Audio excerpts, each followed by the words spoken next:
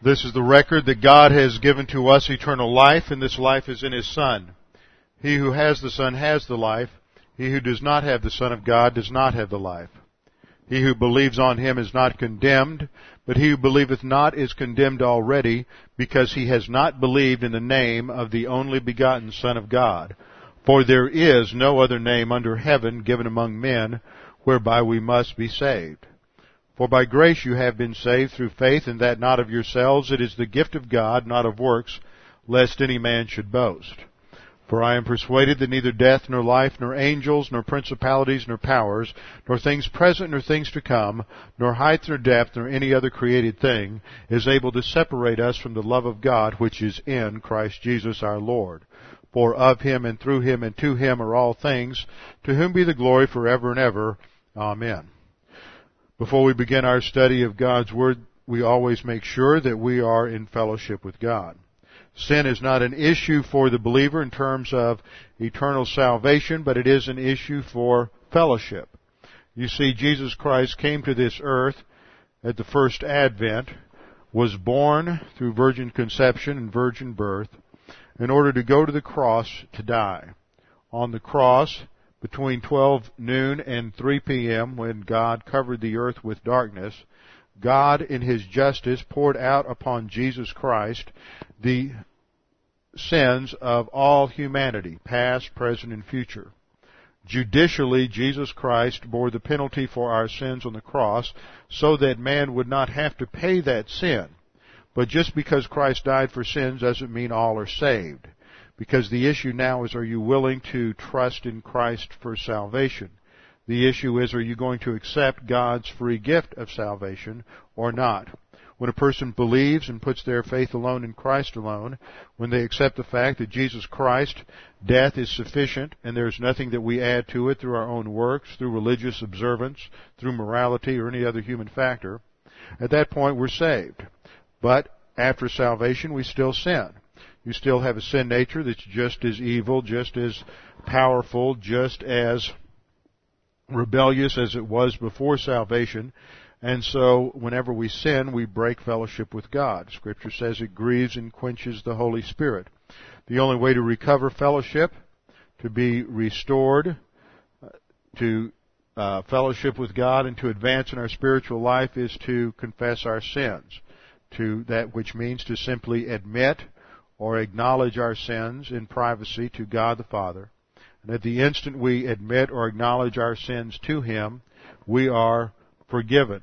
We are cleansed from all unrighteousness, according to 1 John 1:9, so that we recover that fellowship with God and we can advance and continue in our spiritual growth. Since the spiritual life in the church age is dependent upon our relationship with God the Holy Spirit, it is important for us to be in right relationship to God the Holy Spirit.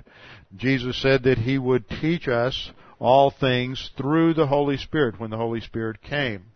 So since the highest form of worship is to learn and apply the Word of God, it is important that we do so under the teaching ministry of God the Holy Spirit. So therefore, we always take a few moments of silent prayer before we begin to make sure to give everyone the opportunity to admit and acknowledge their sins in privacy to God the Father in silent prayer, and then we are prepared to study His Word. So let's open in a word of prayer, then I will pray in just a minute. Let's pray.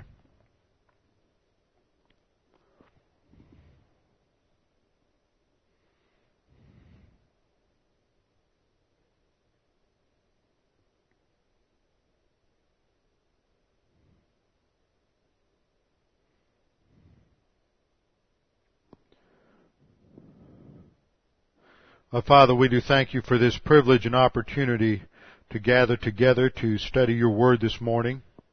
We thank You that we live in a nation where we have this freedom. We thank You for the president that we have. We thank You for the leaders we have who continue to guide and direct this nation. We pray for them. We pray that You would give them wisdom as they have so many decisions to make, especially in this time when we face this war on terrorism and a continuous threat against our national security.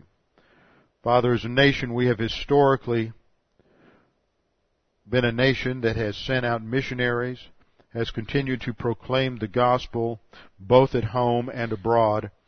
And Father, we pray that you would continue to preserve and protect this nation so that we may continue in this function. Furthermore, we continue to support and defend the nation Israel. And as you have promised in the Old Testament, those who bless Israel will be blessed. And Father, we pray that you would continue to bless and protect this nation as we continue to be a nation that supports Israel and a nation that sends out missionaries.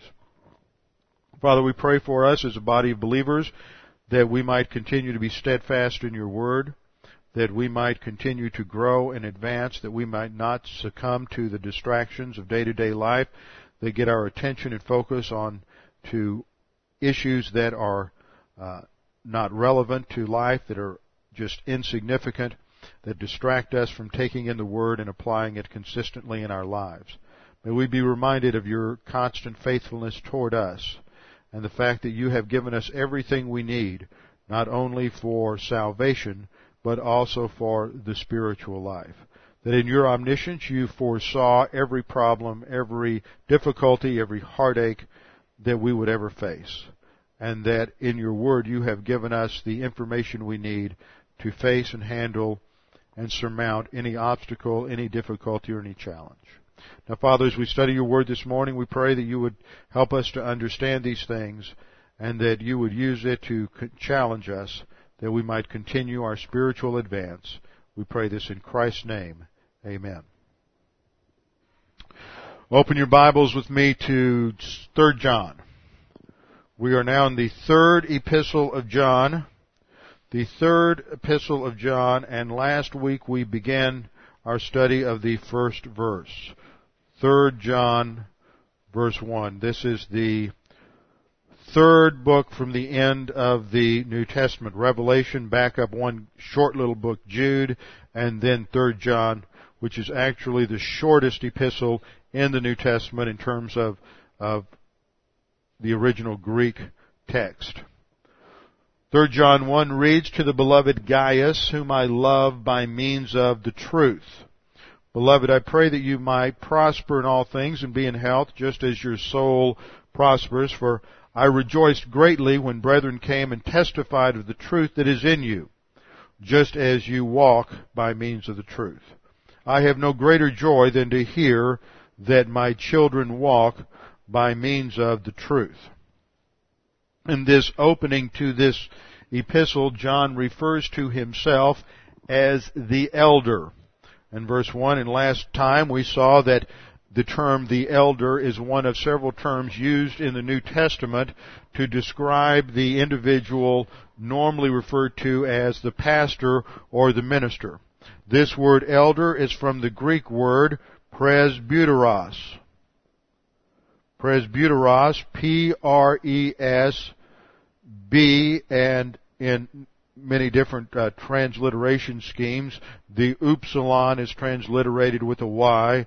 T-E-R-O-S. This is where we get our word Presbyterian. And the word Presbyterian has to do with a certain type of church government that emphasizes usually a leadership board that are called elders. And it is through a plurality of elders that local congregation is led. The term presbyteros, though, was one of 3 terms used to describe the leader in the congregation.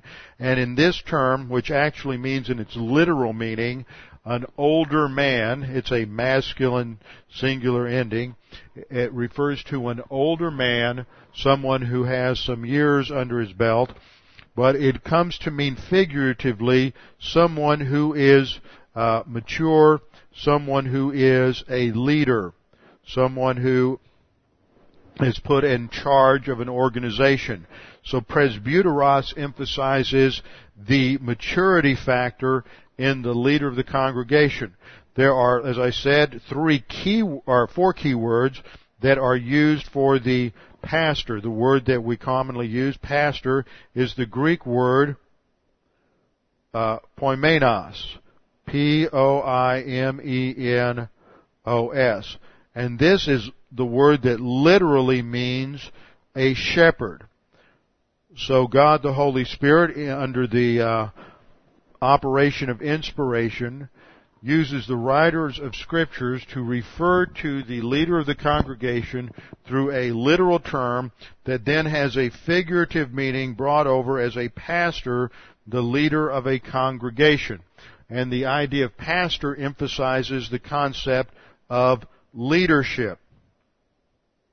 Elder or presbyteros emphasizes the quality of maturity. Poimenos emphasizes leadership. But how does a pastor lead a congregation? If we look around and go to various churches, what you'll find is all kinds of ideas. It's just a smorgasbord of ideas of what people think a pastor should do. You could go to many different churches and say, what do you think a pastor should do? Well, I think a pastor should visit people.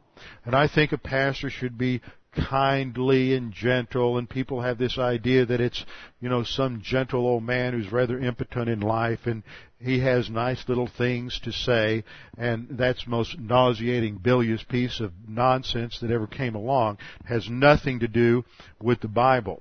See, the Bible emphasizes the pastor as a person who communicates truth, and this is one of the major themes in 3 John, is this emphasis on truth. And the pastor is a communicator, and that is why the term poimenos is linked in Ephesians 4:11 in a Greek construction known as hendiades with a second noun, didaskalos. Didaskalos, D-I-D-A-S-K-A-L-O-S. Didaskalos means a teacher or an instructor. And by linking these two together, the Holy Spirit is indicating that the way in which the pastor leads a congregation and guides a congregation is through teaching them the Word, not preaching the Word. Preaching is okay. Preaching is geared towards exhortation, challenging people. But you have to give people information. They have to be taught. The focus of the Christian life in the Scripture is to learn how to think as God thinks. God has revealed His thinking to us in the Bible. 1 Corinthians chapter 2 verse 16 calls the Bible the mind or the thinking of Jesus Christ. You're not left on your own to figure out what God is like or what God likes or what God's values are or what Jesus is like, because God has revealed Himself objectively to us in His Word. The Word of God, the Bible, is the unique revelation of God given over a period of 2,000 years by over 66 different authors over 66 different books, over 40 different authors who come from many different walks of life. Some were like Moses. Moses was trained in the household of Pharaoh. He brought up as an adopted son of the Pharaoh of Egypt, and he was trained in all of the skills of that day to be the ruler of Egypt. He was taught science as it was known at that day. He was taught engineering, mathematics. He was taught military skills. He had the highest education available to anyone at that time, and he rejected all of that as irrelevant for the cause of Jesus Christ. He came to be a believer in God, the God of Abraham, Isaac, and Jacob, and believing His promise that He would send a Messiah. The Hebrew term Messiah means Christ, or the Anointed One, and He, as in the Old Testament, you were saved by believing in the promise that God would send a Savior. It was anticipatory, and so He trusted in Christ alone for his salvation.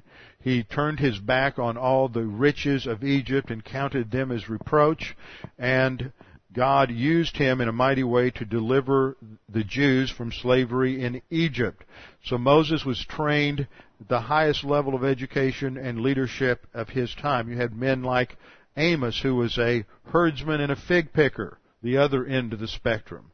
Then you had men like David and Solomon, who were the greatest royalty of Israel in the Old Testament. You have others who, David was originally a shepherd before he was anointed king of Israel. Then you have others like Daniel, who was just a captive, taken captive by Nebuchadnezzar, brought back to Babylon and retrained to serve as a civil servant in the bureaucracy of ancient Babylon.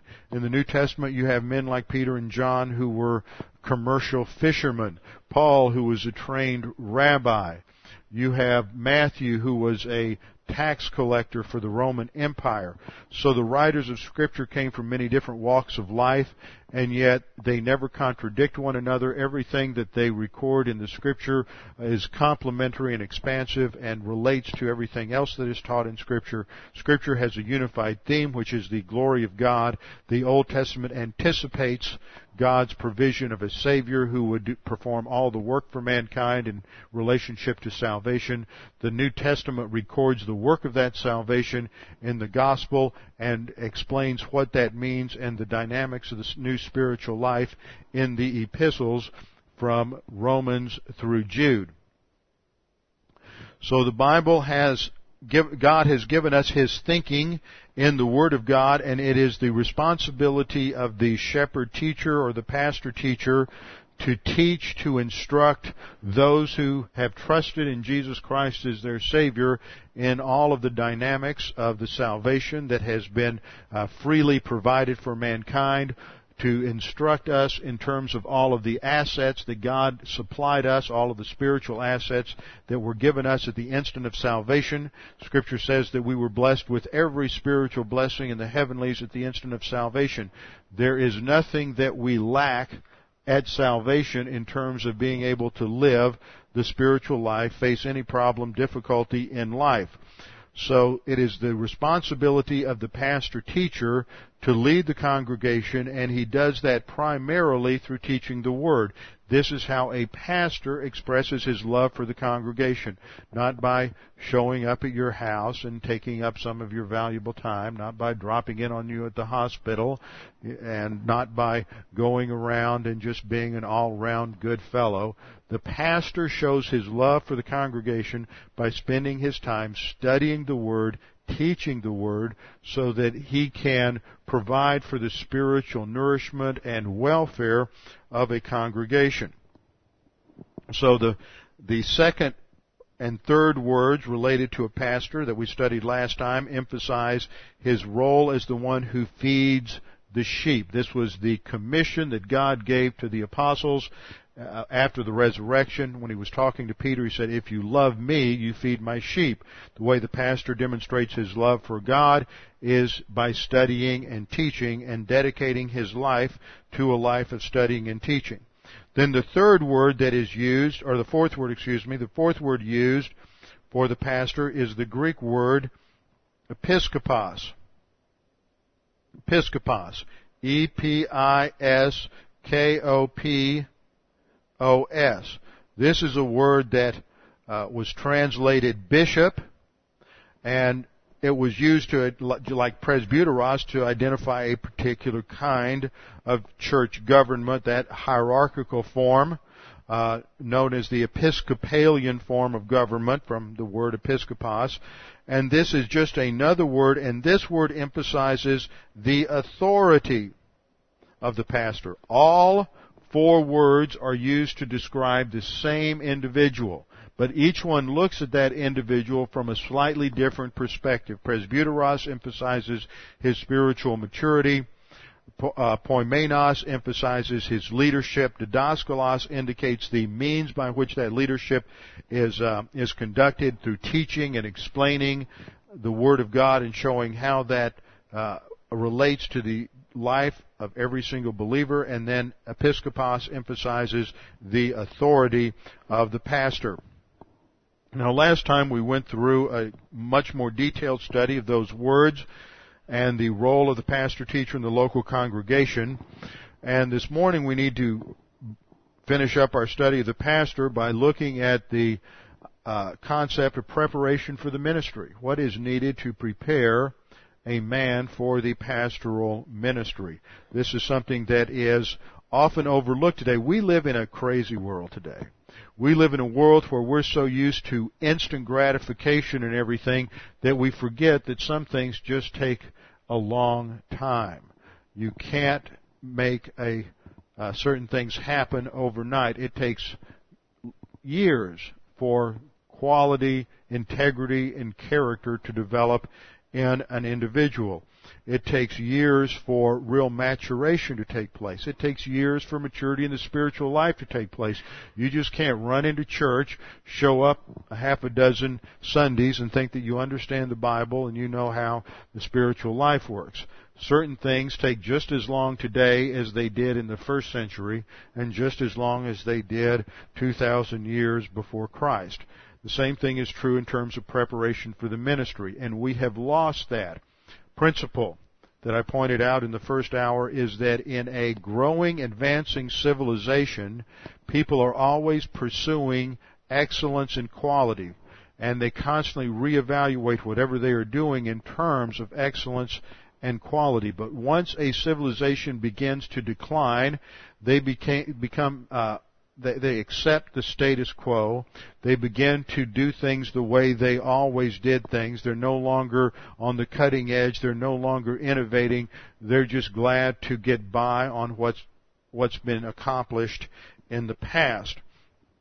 This is unfortunately what is happening in too many churches today across the country. We think that because of certain technology that's available today for Bible study that we don't need to do the same old-fashioned hard work that was required in years past in terms of going to seminary, studying the original languages of Hebrew and Aramaic for the Old Testament and Greek for the New Testament, spending years studying theology. When I went through seminary, I chose a seminary where there would be 2 or 3 main emphases. The first was learning the languages so that I could have 3 or 4 years of detailed study in Hebrew and Greek. Second, there would be an in-depth study of systematic theology.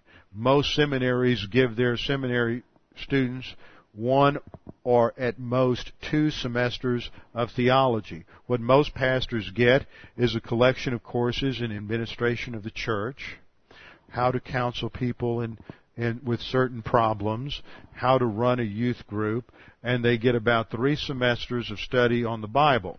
The way it ought to be is you get rid of all those other courses and you spend 3 or 4 years doing nothing but studying the Bible. You see, Jesus' command was to feed the sheep. It wasn't to administer the church, build the youth group, have a wonderful ladies' auxiliary, and all of the other social club distractions that most churches get involved in. That has nothing to do with what the Bible teaches. So a pastor has to be prepared. First emphasis I had was original languages. Second was on systematic theology. And the third was on really understanding the Bible. And at that time, Dallas Seminary had a curriculum where during the 4-year THM program, or Masters of Theology, you studied every single book in the Bible. Now, you didn't study all of them at equal depth, but you spent some time at least in every single book in the Bible. And this is what prepares a pastor to pastor. So to begin with, we have to look at this doctrine of preparation for the ministry, because what happens in a declining civilization is people tend to settle for this, not only for the status quo, but they tend to emphasize minimum requirements and minimum expectations. What's the least amount I have to do in order to accomplish the job? You talk to any employer in this country today, and that's one of the greatest problems they face with their employees, is most people want to get everything for nothing, and when they go to work for a corporation, they don't want to dedicate their life to the task of that job. They want to find out what's the least amount of work I have to do to get by, to get the benefits, to get the perks, to get the salary or wage, and that's all they're going to put out. That is a sign of a deteriorating and declining civilization. A healthy, vibrant civilization is motivated and excited, and they want to do all they can do, and they want to constantly improve themselves, and their focus is on quality and advance. And that should be the attitude of the local church towards their pastor, is helping him advance and study and mature as best he can, and that should be the attitude of the pastor teacher, is to constantly be pushing himself to learn more, to study more, to increase his understanding of the Word. You don't get it all in seminary. That may surprise some folks, and a lot of seminary students think that what they get in seminary they can just coast on. But the word seminary comes from the word seminal, seed. What you get in seminary are the basic structures, frameworks, and basic tools or seeds for a lifelong ministry. It's up to the individual to take that which he is given in seminary and to build on that. You know, sometimes I've had people say to me, well, you know, you are such an in-depth teacher, you really ought to be teaching in seminary. Well, that shows that they don't understand a thing about seminary. See, in a 4-year curriculum, you can't cover the Gospel of John in, what did we have, 120 hours? Now, we understood the Gospel of John. You know, when I went through seminary, you covered it in 10 hours. Because that's all the time you have. You have so many different things you're teaching. You're just giving the basic structures. It's up to the pastor after he leaves to take that information and to build upon that and develop it, and then to teach the congregation, and not just to sort of skip over the high points like most pastors do in their superficial homilies geared towards morality rather than spirituality.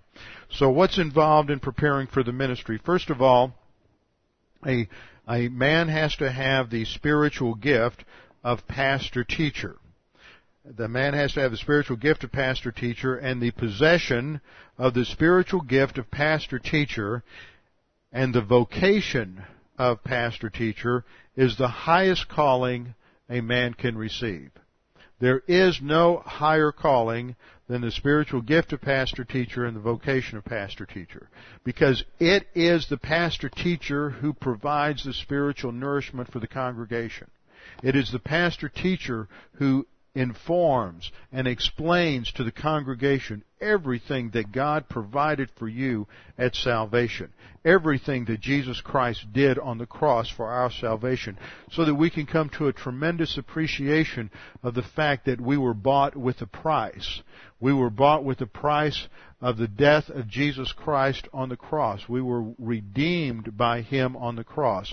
We come to understand the doctrine of propitiation, that one of the greatest blocks to salvation is the fact that God is a perfect God. He possesses perfect righteousness and perfect justice. And His justice must be satisfied. He can't just save people willy-nilly, say, oh, okay, you're a sinner, but I'm going to overlook that and just let you into heaven. His justice has to be satisfied.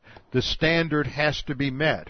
And so God sent His Son to die on the cross so that we could receive the righteousness of Christ. We're told that He who knew no sin became sin for us, that, or in order that, the righteousness of God might be found in us. You see, at the instant of faith alone in Christ alone, God the Father imputes to the believer the perfect righteousness of Christ. So that it's not your righteousness that is the basis of salvation. It is the possession of Christ's righteousness for salvation. It's a free gift. It is not based on who and what we are, but on who Jesus Christ is and what He did on the cross. A pastor is to explain all of these doctrines, plus everything that God has supplied for us for living the spiritual life and what the dynamics for that spiritual life are.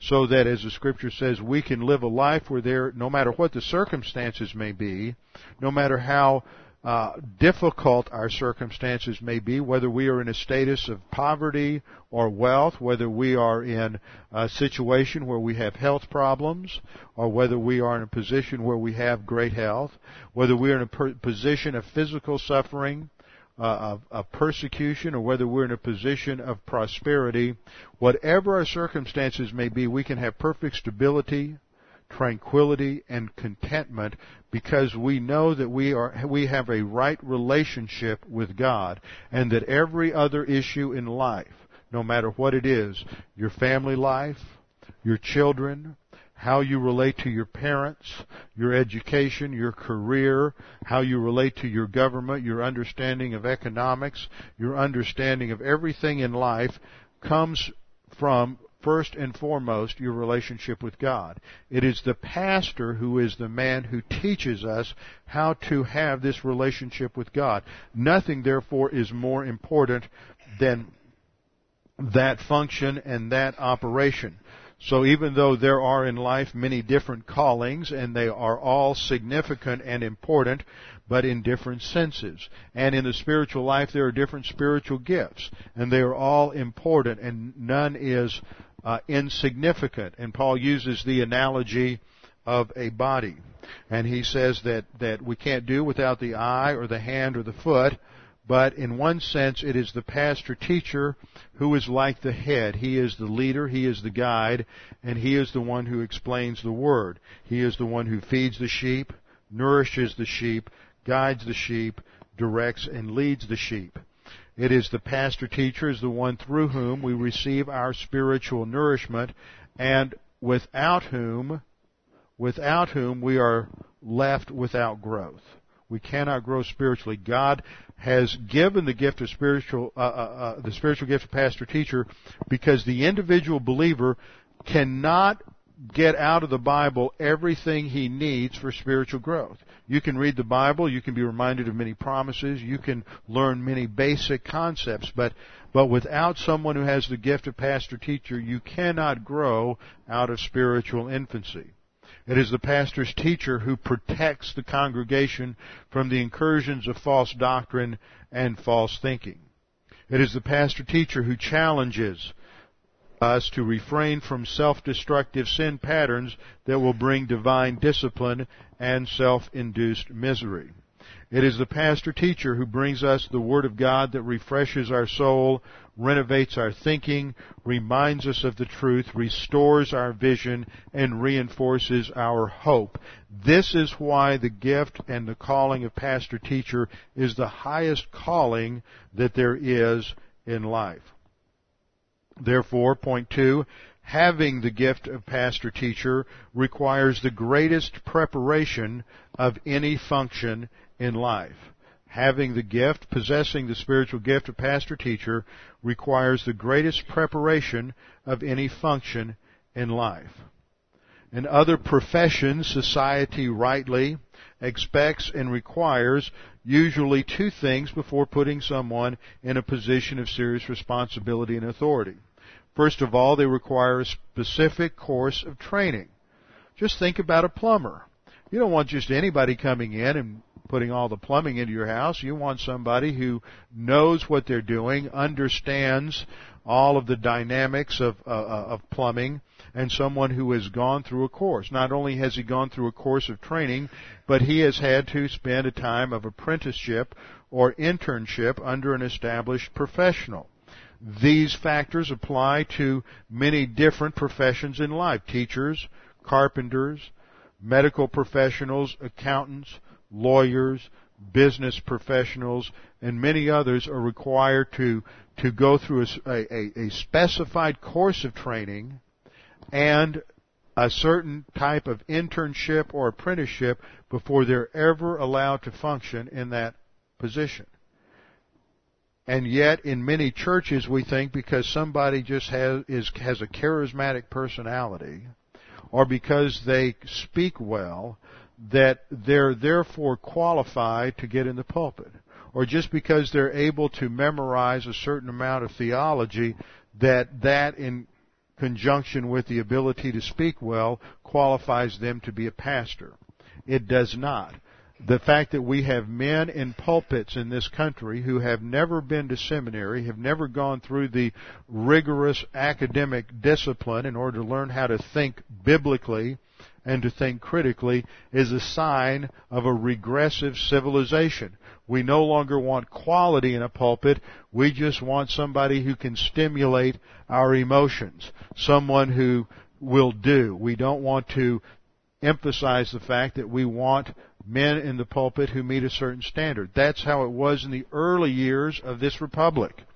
In the early years of this nation, in the 18th century and in the 17th century, if you were out on the frontier, which usually gets a certain a caricatured look movies in Hollywood, and you have the frontier preacher, somebody who was just preaching hellfire and brimstone and really didn't know a whole lot, and he was nothing more than someone who stirred up the emotions. And while there were some like this, the men who were the actual itinerant preachers who traveled throughout this country had their Greek New Testament and their Hebrew Old Testament in their saddlebags.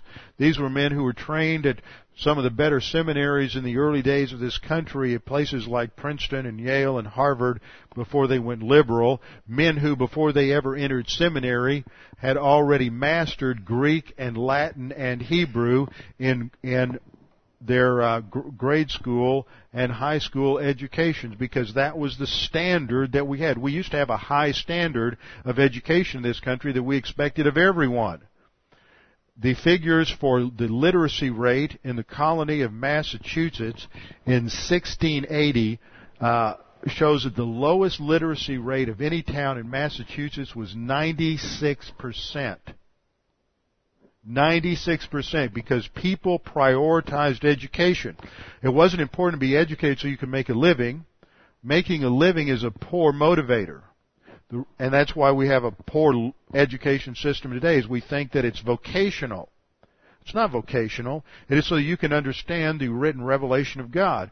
When the motivation for education in the colony of Massachusetts was so that children could understand what the eternal God, creator of the universe, communicated to us, that gives you a reason to be able to read.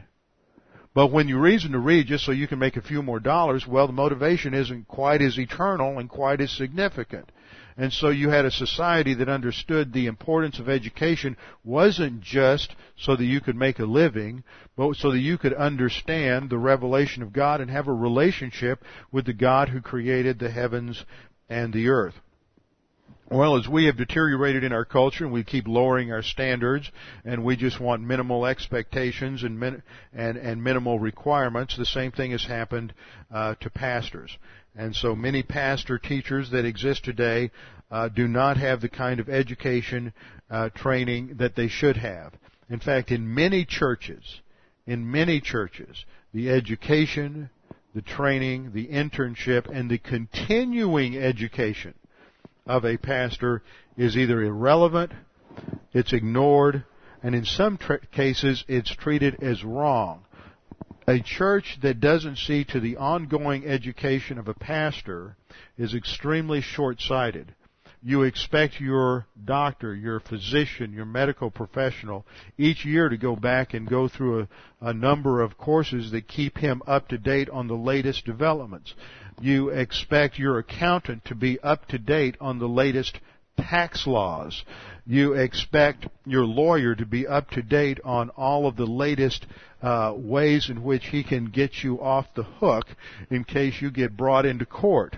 But you don't necessarily, by you I don't mean this congregation specifically, but many congregations never provide for the opportunity for their pastors to continue their education, go to continuing alumni training classes, go to computer skills training, or whatever it might be. They don't do that. And what's sad is there are many pastors who think that they got all they needed when they were in seminary, or maybe they're so arrogant they didn't go to seminary, and they think they don't need to be involved in anything that gives them a continuing education. And of course that's a sign of arrogance, which immediately disqualifies that individual from being a pastor-teacher. It's sad, but we require more of a plumber than we do of a pastor in terms of credentials. We expect more of a physician than we do of a pastor in terms of keeping up with current developments. And we expect more of an accountant or a lawyer than we do of our pastor in terms of education. One of the problems we see is that in the zeal to maintain the absolute value of an autonomous or independent congregation, the churches frequently accept a pastor-teacher on minimal qualifications just so they can have a pastor, just so they can have someone local. They compromise the standard and the quality just so they can have somebody who fills the pulpit and If he is ordained and can speak well, so much the better. In terms of preparation, we have two broad areas. This is point number 3. Preparation for the pastor-teacher ministry involves two broad areas: the general and the specific. Generally, you have general personal preparation. This area focuses on the development of the individual in terms of his personal disciplines and habits which are necessary for a lifetime of study. He needs to be a self-starter and a self-motivator. He needs to be someone who does not always require somebody looking over his shoulder in order to get the job done. To function as a pastor, he needs to have a well-developed sense of responsibility. He has to have a strong sense of self-discipline so that he can function in the process of studying and teaching. The gift of pastor-teacher demands that this person be a lifetime student of the Word of God. Many different ways that you can enhance your development of self-discipline: through involvement in athletics when you're young, through going into the military, spending some time in military service, or putting yourself in a system of strict academic study. A pastor-teacher should go through a group academics, let's say a formal academics, and go to a seminary, because that's going to teach him how to think. If you're sitting out a correspondence course and you're just doing it on your own, you miss the ongoing exchange of ideas with other students. And as a result of that, you're not exposed to opinions that aren't your own. And if somebody else says something you don't agree with, and they have an argument for their position that you can't answer, you need to learn either how to answer it or change your views. You need to learn how to think so that you're not dependent on someone else to do your thinking for you. Second, in terms of spiritual preparation, the pastor-teacher must prepare for the ministry through his own personal advance. He needs to be an individual who disciplines himself to study the Word under a pastor-teacher who can teach him. He needs to be someone who faithfully attends Bible class, and it gets involved at some level of ministry at a local church. You can't know if you have the gift of pastor-teacher if you're not teaching anyone. If you think you have the gift of pastor-teacher, you ought to get involved teaching a Sunday school class or doing something just to see if you actually can teach and if people respond to your teaching. So he needs to be prepared spiritually. He needs to be reading his Bible consistently. He needs to be memorizing Scripture. He needs to be preparing himself so that when he goes to seminary, he can get the most out of it. I was very fortunate in the time after I graduated from college. I got a job teaching in a junior-senior high in a small town on the edge of Houston. But it wasn't a regular teaching job because that can take up a lot of time. Instead, they were experimenting with new ways of taking care of disciplinary problems in the school back then. And instead of expelling students and suspending them, which would actually, there's always a financial motive. I don't know how things work up here in Connecticut, but in Texas, schools get a certain amount of money depending on the attendance each day. So if they're sending these kids home and expelling them for 3 days, that kid's not there, and that means they're not getting those dollars. So they decided that they would figure out a way to keep them on campus. And so they created what was like a jail on campus, and I was a jailer. And these kids would get suspended for 2 or 3 days and sent to me. And I had a classroom that was about the size of this auditorium. And so if I only had 5 or 6 kids in there, I could stick one kid in each corner facing the corner. Each kid was given a boatload of assignments from each teacher to keep them busy during it was called the Special Assignment Class, the acronym SAC. So these kids got sacked. So when they got sacked, their teachers would give them all kinds of work, like copy the dictionary, pages 20 to page 70. Work on your penmanship. And they would be sent to me, and I ran it like a drill sergeant. And I'm amazed at the stuff I got away with back in those days. but you could still have some level of discipline. But if I just had 5 or 6 kids in there, and they're each facing the opposite corner, and I developed radar so that I could tell if a kid moved, I sat there for 6 hours a day, and I read through Chafer's Systematic Theology from cover to cover. I had a friend of mine who had just started Dallas Seminary, and he gave me a list of every book he had to read during his first year in seminary, and I read every one of those books. I read a number of other things. I read my Bible through every 2 months from cover to cover. And so for 2 years, I prepared myself to go to seminary. So when I got to seminary, it wasn't a piece of cake, but I had a foundation upon which to build, so I got even more out of it. So prior to seminary, the man ought to prepare himself through the study of the Word, read as much as he can, study as much as he can, become acquainted with the issues that he is going to be addressing while he is in school. Then we come to academic preparation. That academic preparation needs to involve, as I stated earlier, 3 things: the study of the original languages, the study of the Bible itself, and the study of systematic theology. But every seminary just about has a few Mickey Mouse courses. And it always amazes me. I'll hear guys say, well, I really didn't want to go to seminary because I heard there were Mickey Mouse courses there. Well, did you go to university? You have an undergraduate degree? Yeah. Did you take any Mickey Mouse courses? Yeah. Okay, so what's the difference? There are nonsense courses attached to almost every curriculum for any degree in this country. There is something that some student doesn't really think is relevant or significant to what he wants to eventually do or get out of that program. And see, if you can't learn to handle that, you haven't developed the kind of humility and maturity necessary to function in the pulpit. That's all part of the process of growth. Whatever it is, do you have a job? Are you expected to do things in that job that you think are irrelevant, that you think are nonsense, that you don't agree with? Sure you do. But by doing them, you develop humility, you develop discipline, and that produces character. And see, what happens is you get people who in arrogance think they can shortcut the process and somehow go from the pew to the pulpit without going through the difficult stages. And there's always something that is missing in those who take the shortcut and don't go through seminary. When you go through school, you need to study Hebrew, Greek, Aramaic, systematic theology. You need to study the church history and all of the other disciplines that go with hermeneutics and Bible study. This is what enables a pastor-teacher to be qualified to stand in the pulpit and to teach and explain the Word of God.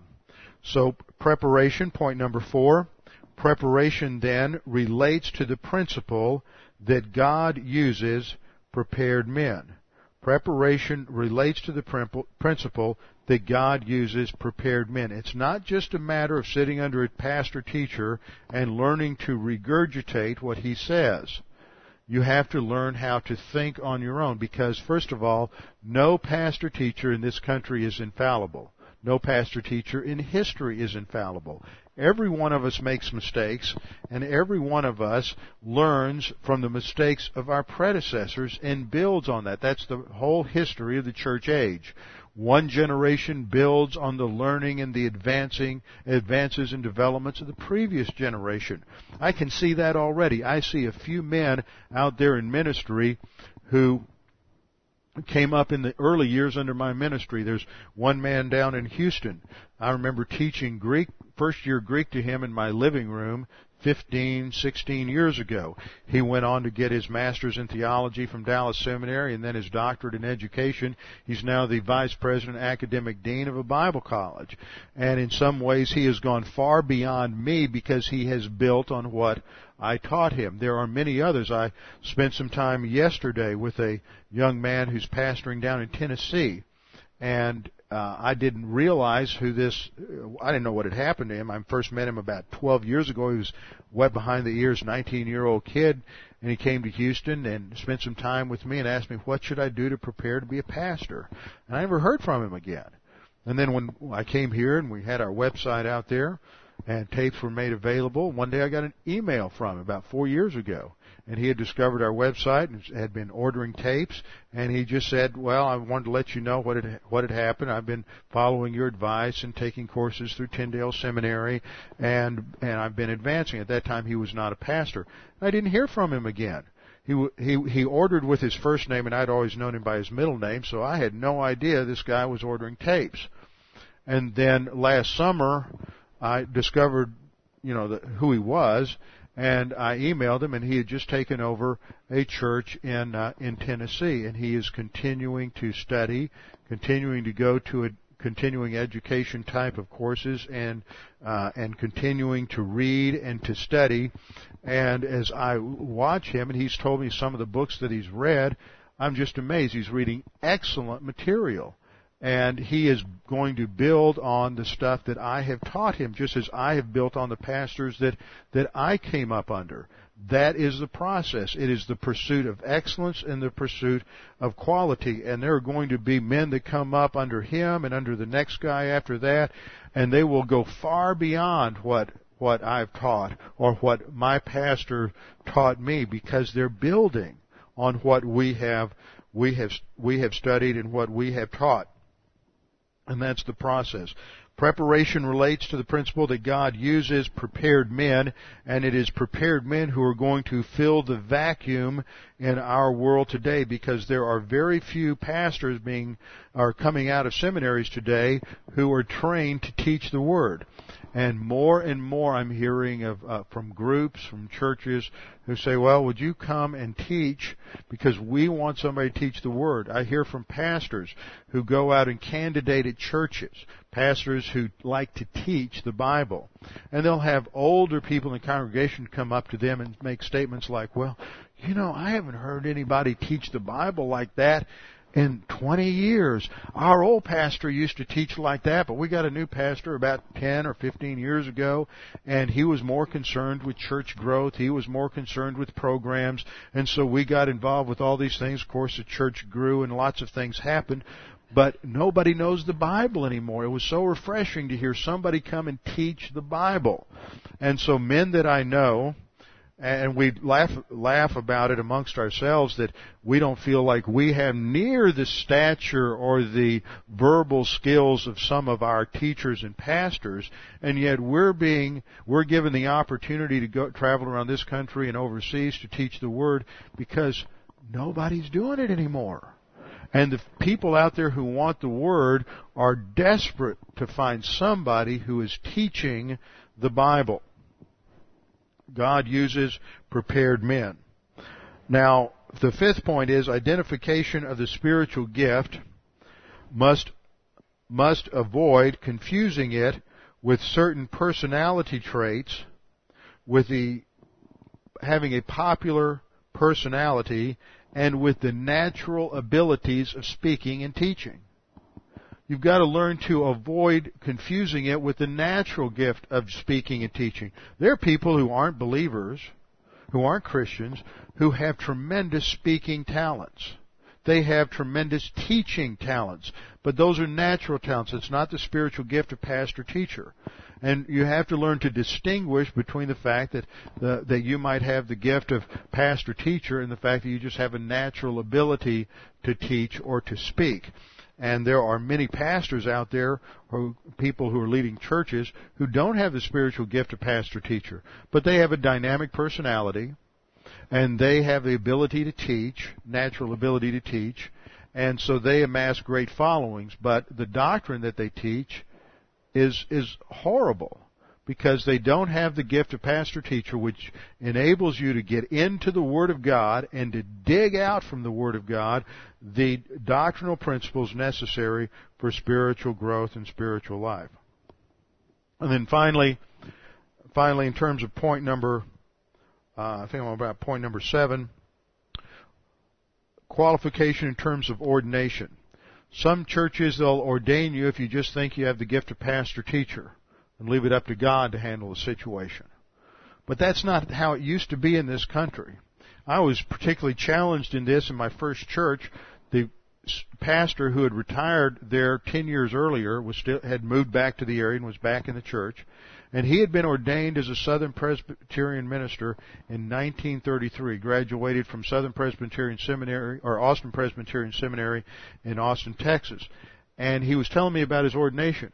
He had to pass a written exam in Greek, a written exam in Hebrew, and plus oral exams on theology and the Bible. And I thought, my, how we've fallen. We've lost the standard.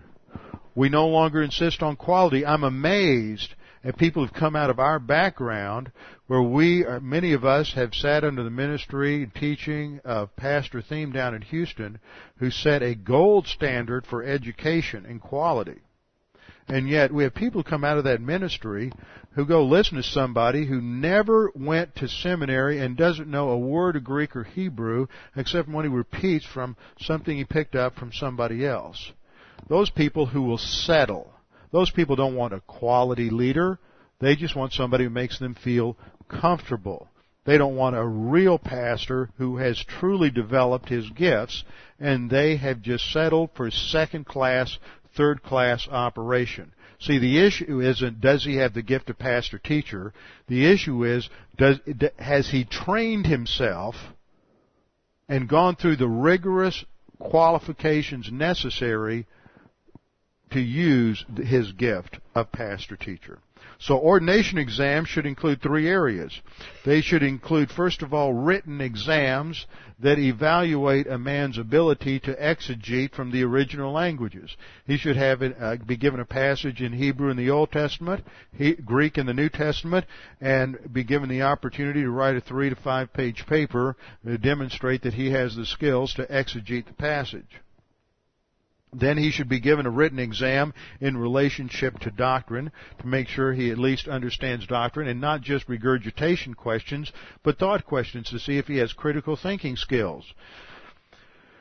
Then he should be given an oral exam.